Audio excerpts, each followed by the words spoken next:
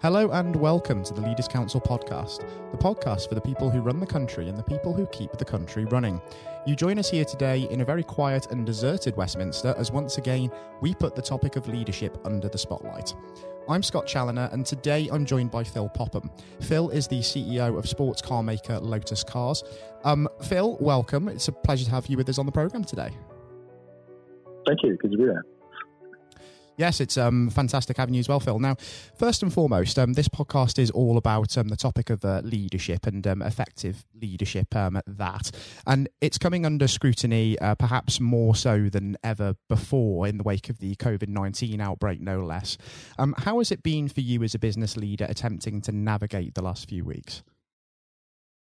Yeah, it means that we've had to react very, very quickly as a business. And clearly this is a very serious situation that's hit us, the industry, the world in general. We had started planning for possible lockdown in the country. We're owned, principal shareholder is Geely, a Chinese company, and so we'd really got insight to what's been happening in China. And one of the things that we did plan was the eventuality of a lockdown in the UK to really maximise our ability for people to continue to work productively at home. So an investment of about £400,000 went in terms of IT equipment and IT systems to make sure that our 700 plus managers and engineers can actually work effectively in the virtual world at home. So those people can get direct access back into Lotus systems. So our designers, our engineers, our managers are all still working pretty effectively from home. Of course, we've had to cease manufacturing operations in our Norfolk base, which we've done because the primary focus is the safety of our employees. So those people are now furloughed effectively in line with the employee retention scheme initiative by the government. Absolutely. And if we look at the contrasting approaches to the crisis as well, we've taken very much a less hands-on approach than maybe is the case in other countries. Because very early on in China, we saw the likes of Xi Jinping putting the country on lockdown. Whereas over here, I mean, we've been much more sort of slower in implementing stricter measures. We had money there, we had procedures in place, but in many ways, we were just waiting to see what happens. And that's also very much the case in Sweden as well, where bars, restaurants are still very much open even to this day.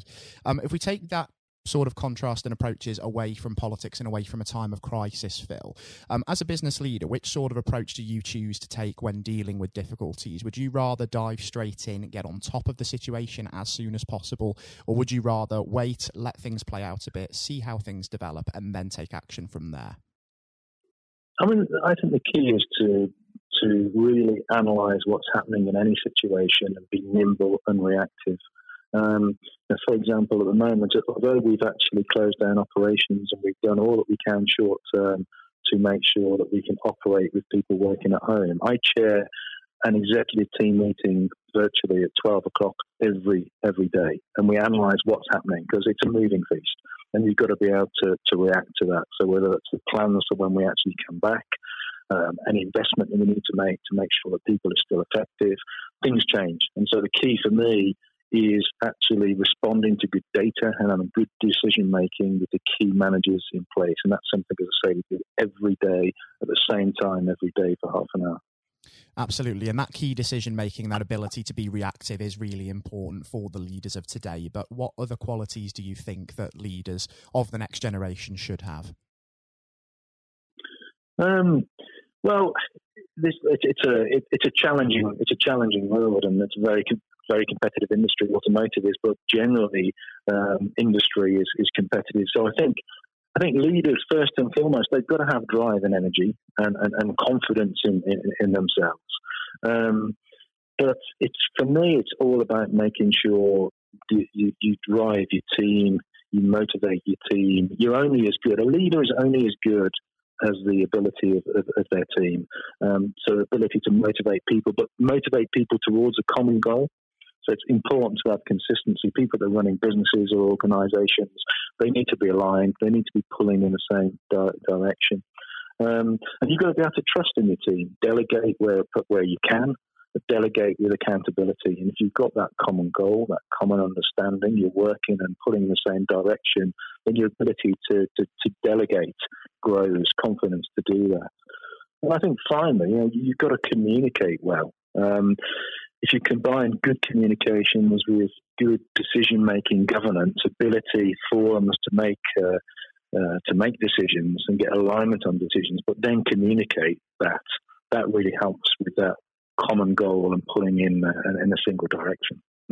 Absolutely, and to promote that sort of common goal, that cohesion and that trust as well, it's very much a matter of culture as well, isn't it? And the leaders, it is the leader's responsibility to instill a positive culture on their business, isn't it?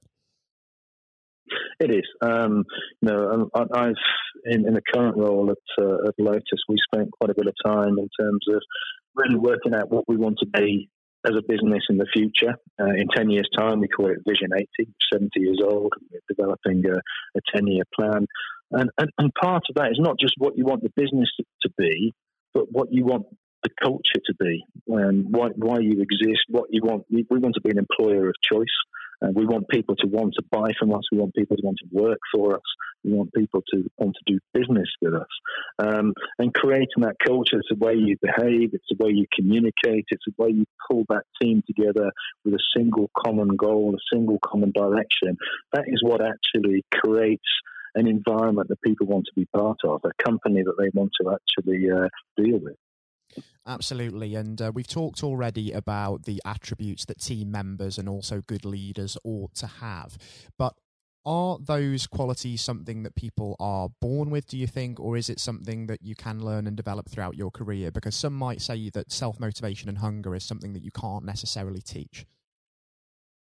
Yeah, I think it's a combination of both. So I talked about drive and energy and confidence, and I think to an extent people are born with those attributes, if you call them attributes, but they do also develop over time.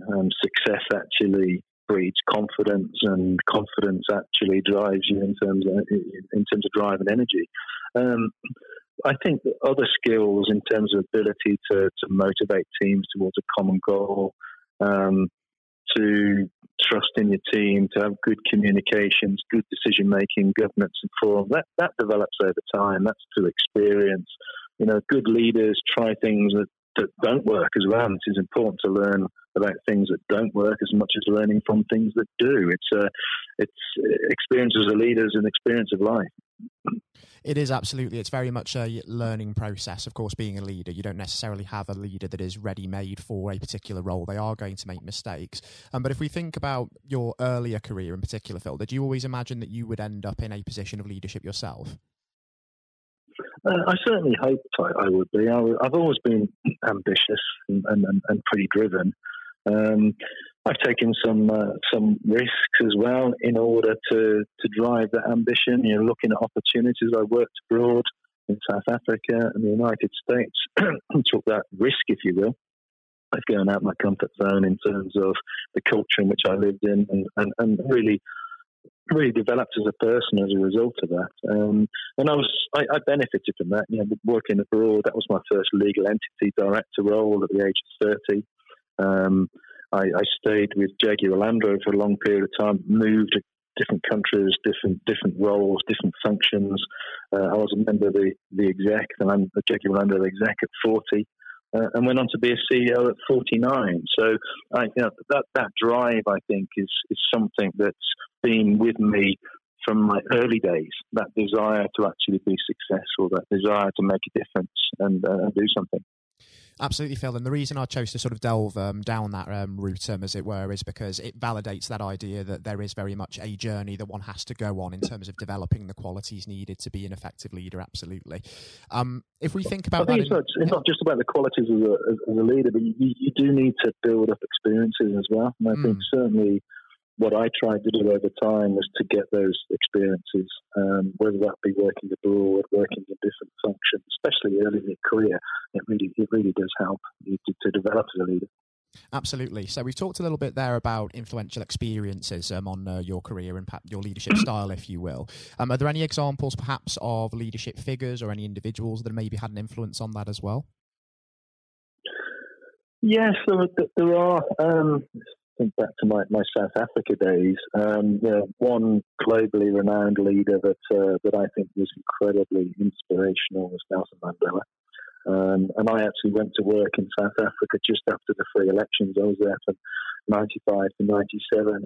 And why he's inspirational, his integrity, his belief, his drive, his perseverance in the face of adversity, but also his humility. And I think there's one memory that I've got in my first year back in South Africa was that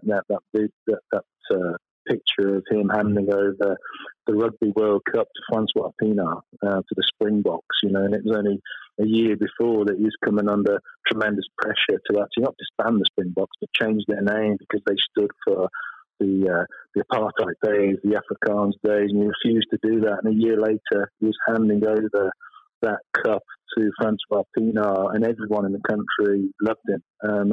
Very, very inspirational leader at a time that was, quite informative for me in my early years abroad.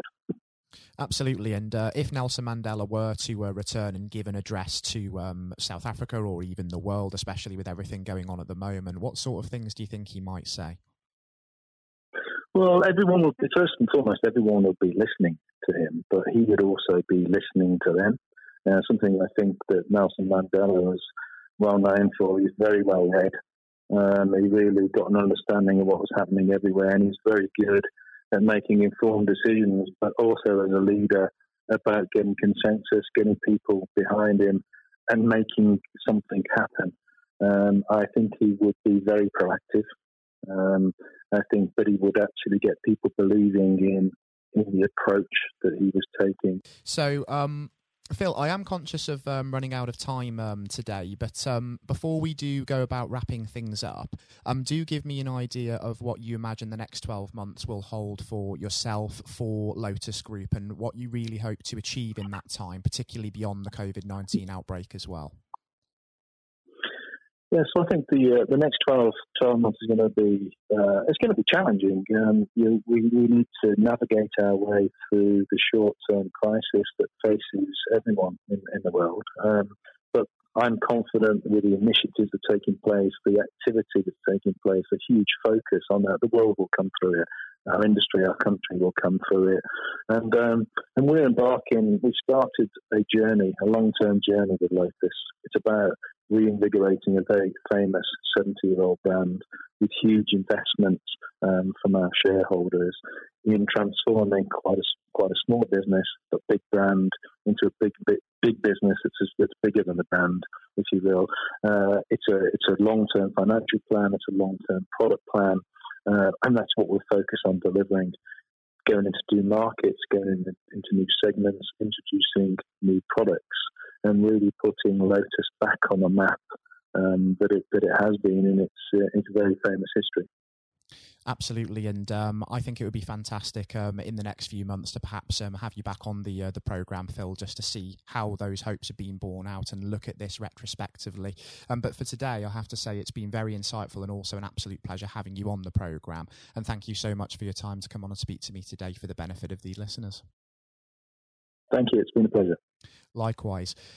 Next up on the programme, we hand over to Jonathan White for his exclusive interview with 1966 World Cup hero Sir Geoff Hurst. He remains to this day the only man to score a hat-trick in a World Cup final, and I hope that you enjoy listening just as much as Jonathan enjoyed speaking to Sir Geoff.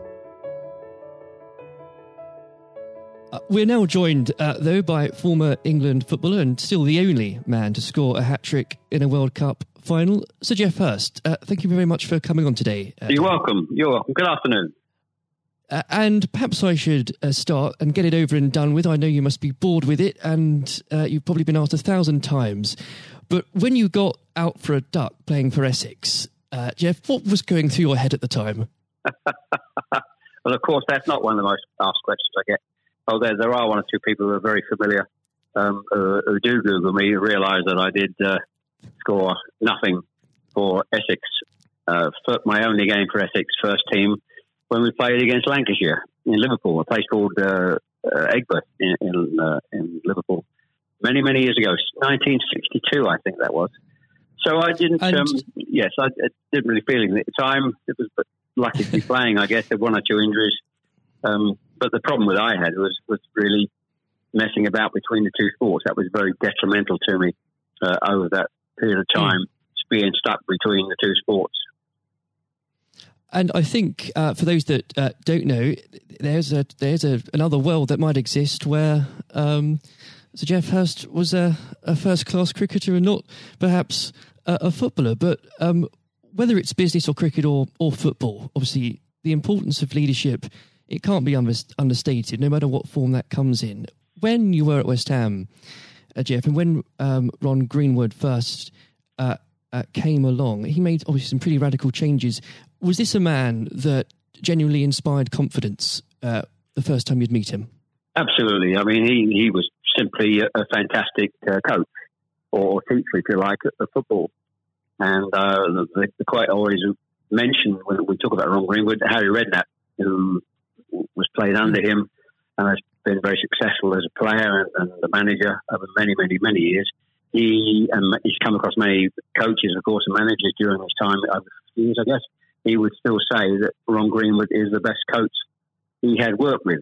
So you're very fortunate. I think you think you're lucky when you come across, if you have a great teacher at school and a great coach as we had in Ron Greenwood, and of course a great manager in Sir Alf Ramsey. So to come across people like that of that calibre can have a huge influence on your career, of course, and then your life, and that's quite purely the case.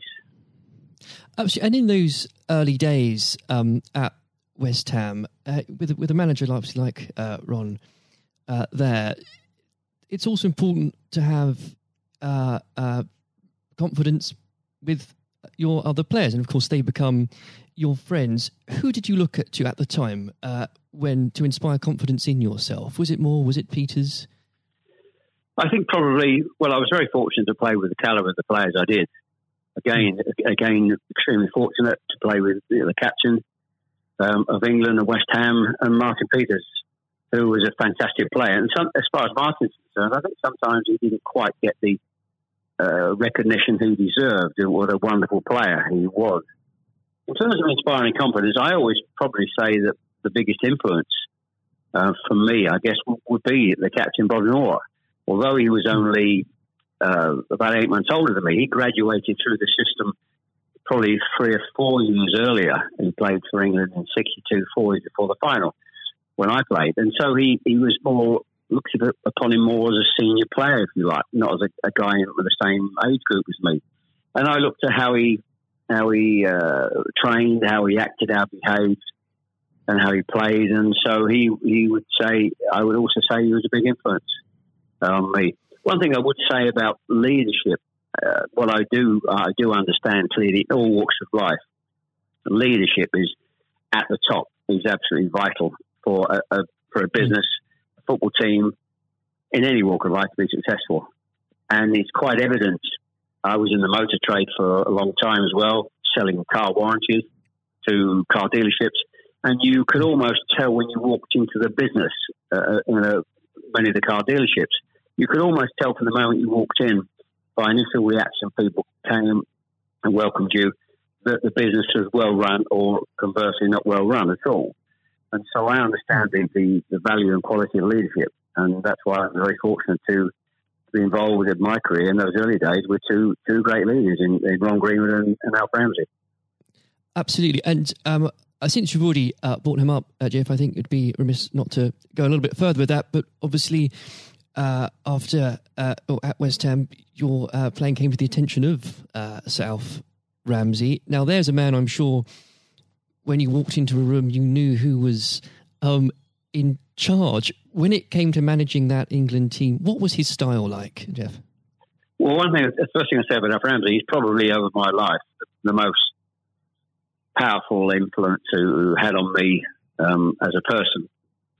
Naturally, it happens to an extent because he's got your whole career in his hand. Whether he picks you for England or he doesn't pick you, it can have a great impact on your career and, of course, your life. But in that era I was involved for 6 or 7 years, it was quite clear who was the boss. He was quite very, very strict, probably at the time it may be overly strict, but at the time you probably wouldn't necessarily get away with it in today's football because it's changed dramatically in how you deal with players then and players now.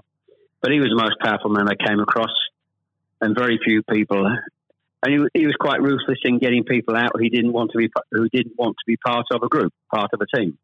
It is important that if you've got a group of people, and that's in any walk of life, they're all singing off the same hymn sheet, and you don't have anybody that's griping or moaning about the system. And if you've got people like that in your organisation, one thing I have learned, and I've taken it on in my life, my family, you've got somebody in the group that doesn't want to be part of it, you get them out. And Alf, I think, was quite ruthless of that in his staff. And I think that's one of the most serious things I think I've learnt over a long period of time. And is there, do you think, a specific moment, I'm sure there's probably dozens, but is there a specific moment, Jeff, you could perhaps pick right now that did show those qualities in Sir Alf so sharply? Yes, I think for me, certainly, I think there are instances of players who you thought would be in the team or certainly in the squad, and surprising they were not. There was no necessary reason for it, but looking back, I do think perhaps they were people that Alf didn't think wanted to be part of a group. So that's for me. In terms of my personal view, I think that it looked prior to the World Cup that I was going to be playing in it. Only a few games before I was playing, and I played with Jimmy Greaves in the game against Yugoslavia only a couple of months before the final. And it looked at that stage as if I was going to be playing in the team. But in a couple of more friendly games before the final in Poland and Norway, I think, and Denmark, I played 2 of the 4 games, and I probably didn't quite replicate my form that I'd been showing at West Ham and in the early couple of games for England. And he left me out in the first game of the World Cup against Uruguay. He started off with Jimmy Greaves and Roger Allen. So I had an impact of thinking at that stage I was going to play, and didn't start because of just a lack of form. I didn't play quite well enough to justify my position. And somewhat fortuitously, I only got back in the team because of a nasty gash to shin on Jimmy Greaves' leg. And I think what you've said there, Jeff, actually does sum that up really well. And more than that, whilst it's important to have that someone in charge with those qualities, it's almost useless if there isn't a strong and unified team behind them.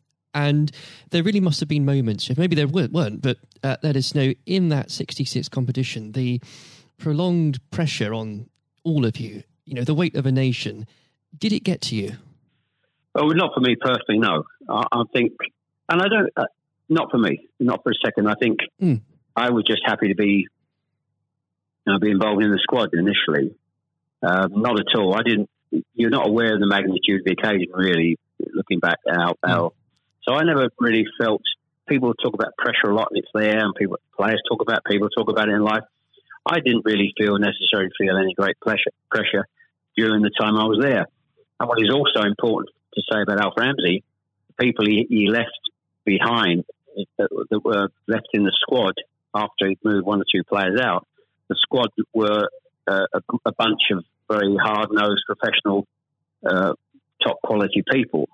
And that was, again, the leadership that Al showed. He got people in together that were very, very strong personally. And I think that was part of the success we had. We were I always describe our group as hard-nosed professionals.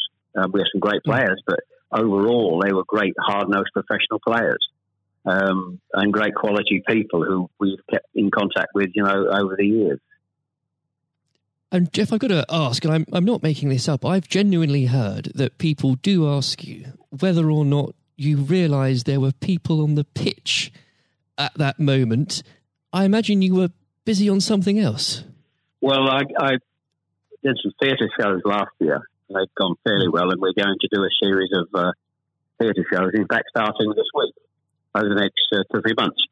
And at the end of the theatre shows, we have about 20 minutes where we allow the people in the audience to ask questions. And I won't mention both. They're too long to talk about both questions. The other one's a really stupid one. It's too long for me to tell you. It's absolutely ridiculous. But the other ridiculous question I get asked, did I realise there were people on the pitch? And of course I jokingly say, yes, I was just about to shoot to score the goal. And I looked round, put my foot on the ball and looked round for a little while and said, oh dear, there are 6 or 7 people running on the pitch. So I've been asked that once at one of the theatre shows. So I make a joke about that and saying, yes, I put my foot on the ball and waited to just have a glance round, you know.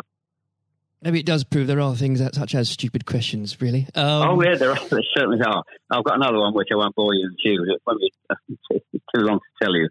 I was in a Jersey, or Channel Line, Jersey or Guernsey 2 or 3 years ago, and most stupid, irrelevant questions that absolutely nothing to do with football whatsoever, which was absolutely, but I can use that now because it is quite funny. Well, maybe another time then, but we... well, you want me? I can tell you if you want. You got time? I can tell you if you want. Jeff, go on. Go. I think it would be silly if I said no at this point. Okay, so I was doing at a dinner in the Channel Lines, 300 or 400 people, black tie dinner, guest of honour. On this occasion, I was speaking for about 20 minutes, then allowing questions from the audience at the end of the evening. And there was the usual football questions, and then all of a sudden I had somebody at the back who asked a question. I didn't quite hear what he said. He didn't have the microphone with him, so I said, I didn't hear what he said. Can you please give this chap the microphone so I can hear clearly what he said? So the chap had the mic, and he said, when a turtle loses its shell, is it naked or is it homeless? Right. What a question. What a question. I think that would be definitely in the stupid category, wouldn't it? So we had a laugh about that.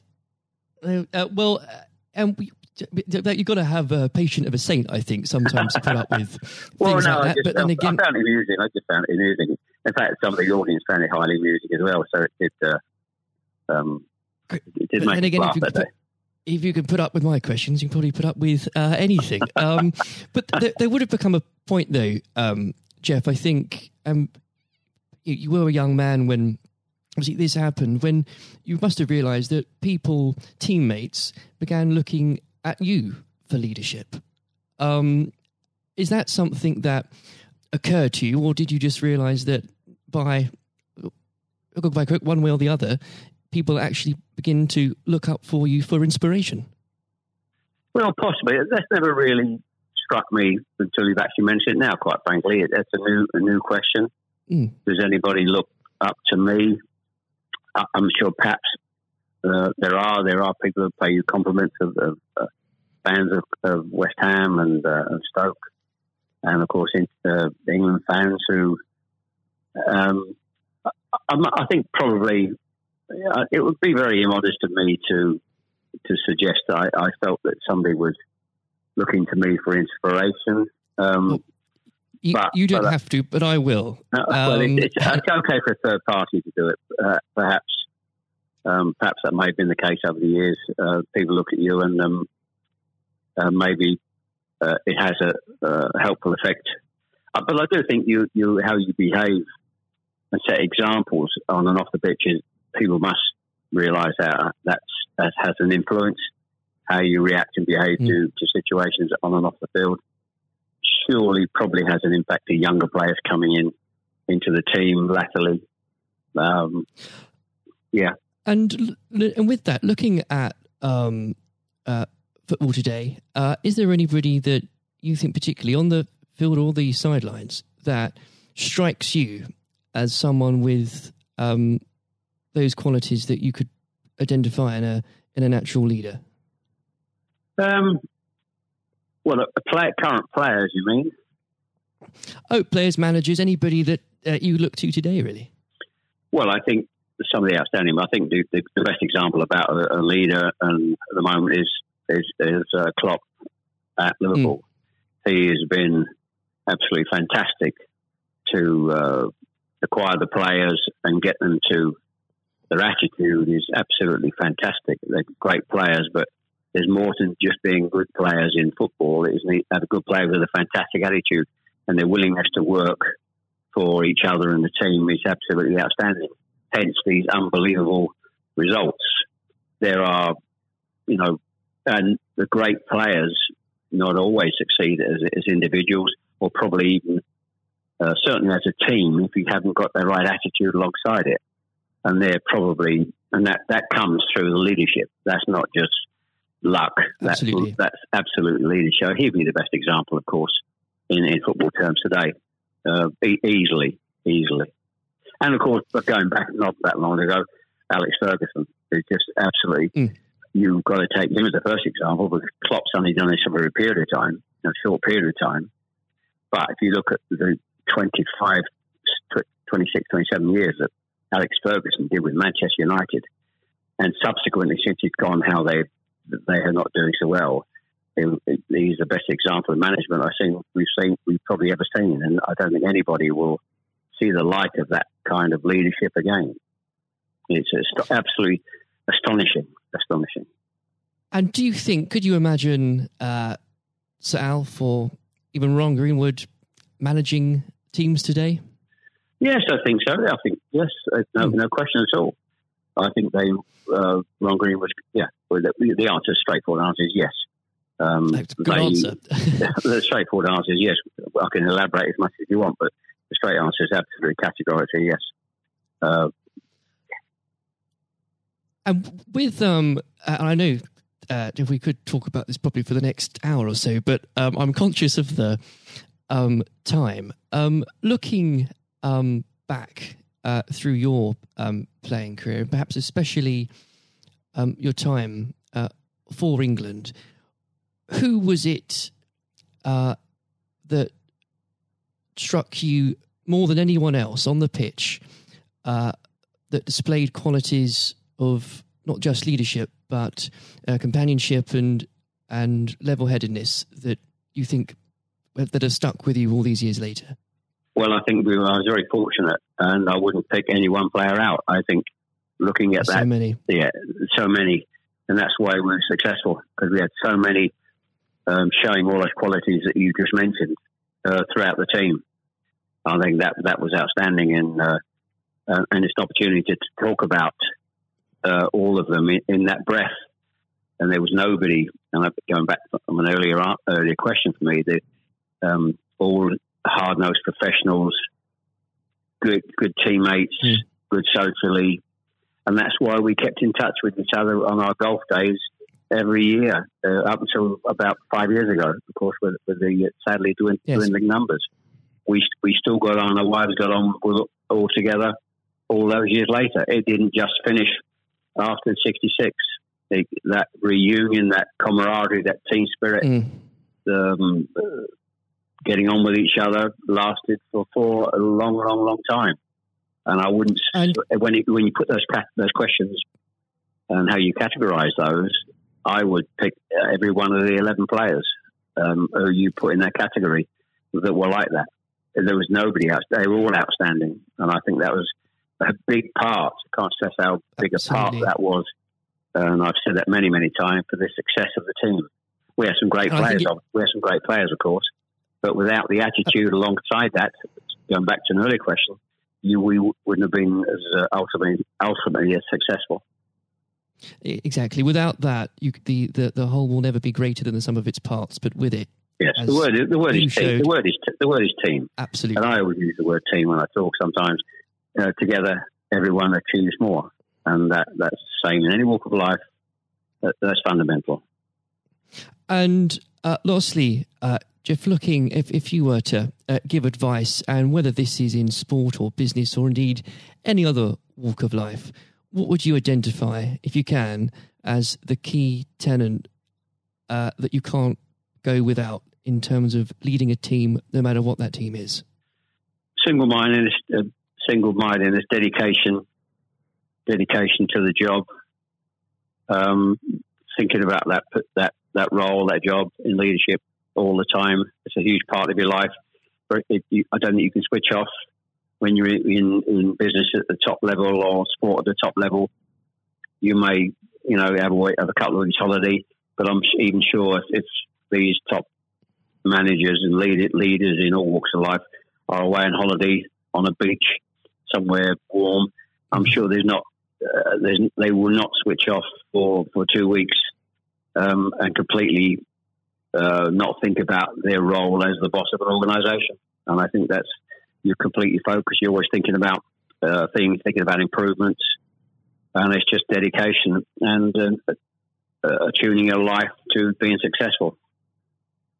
Excellent. Well, Jeff, on that point, thank you very much for joining us today. You're welcome. Very good nice to have a talk about this and just go over the past and just refresh my own memory about the quality of the players I grew up with. Excellent. Another time, it would be great to talk again. Thank you, Jonathan. Thank you. This has been the Leaders Council podcast. Thank you for celebrating excellence in leadership with us. I've been your host, Scott Challoner. Until next time, goodbye. Thank you for listening to our podcast. The views expressed within the podcast do not reflect the views of the Leaders Council of Great Britain and Northern Ireland, its parent company or subsidiaries, members of staff, or other guests of any other person therein associated.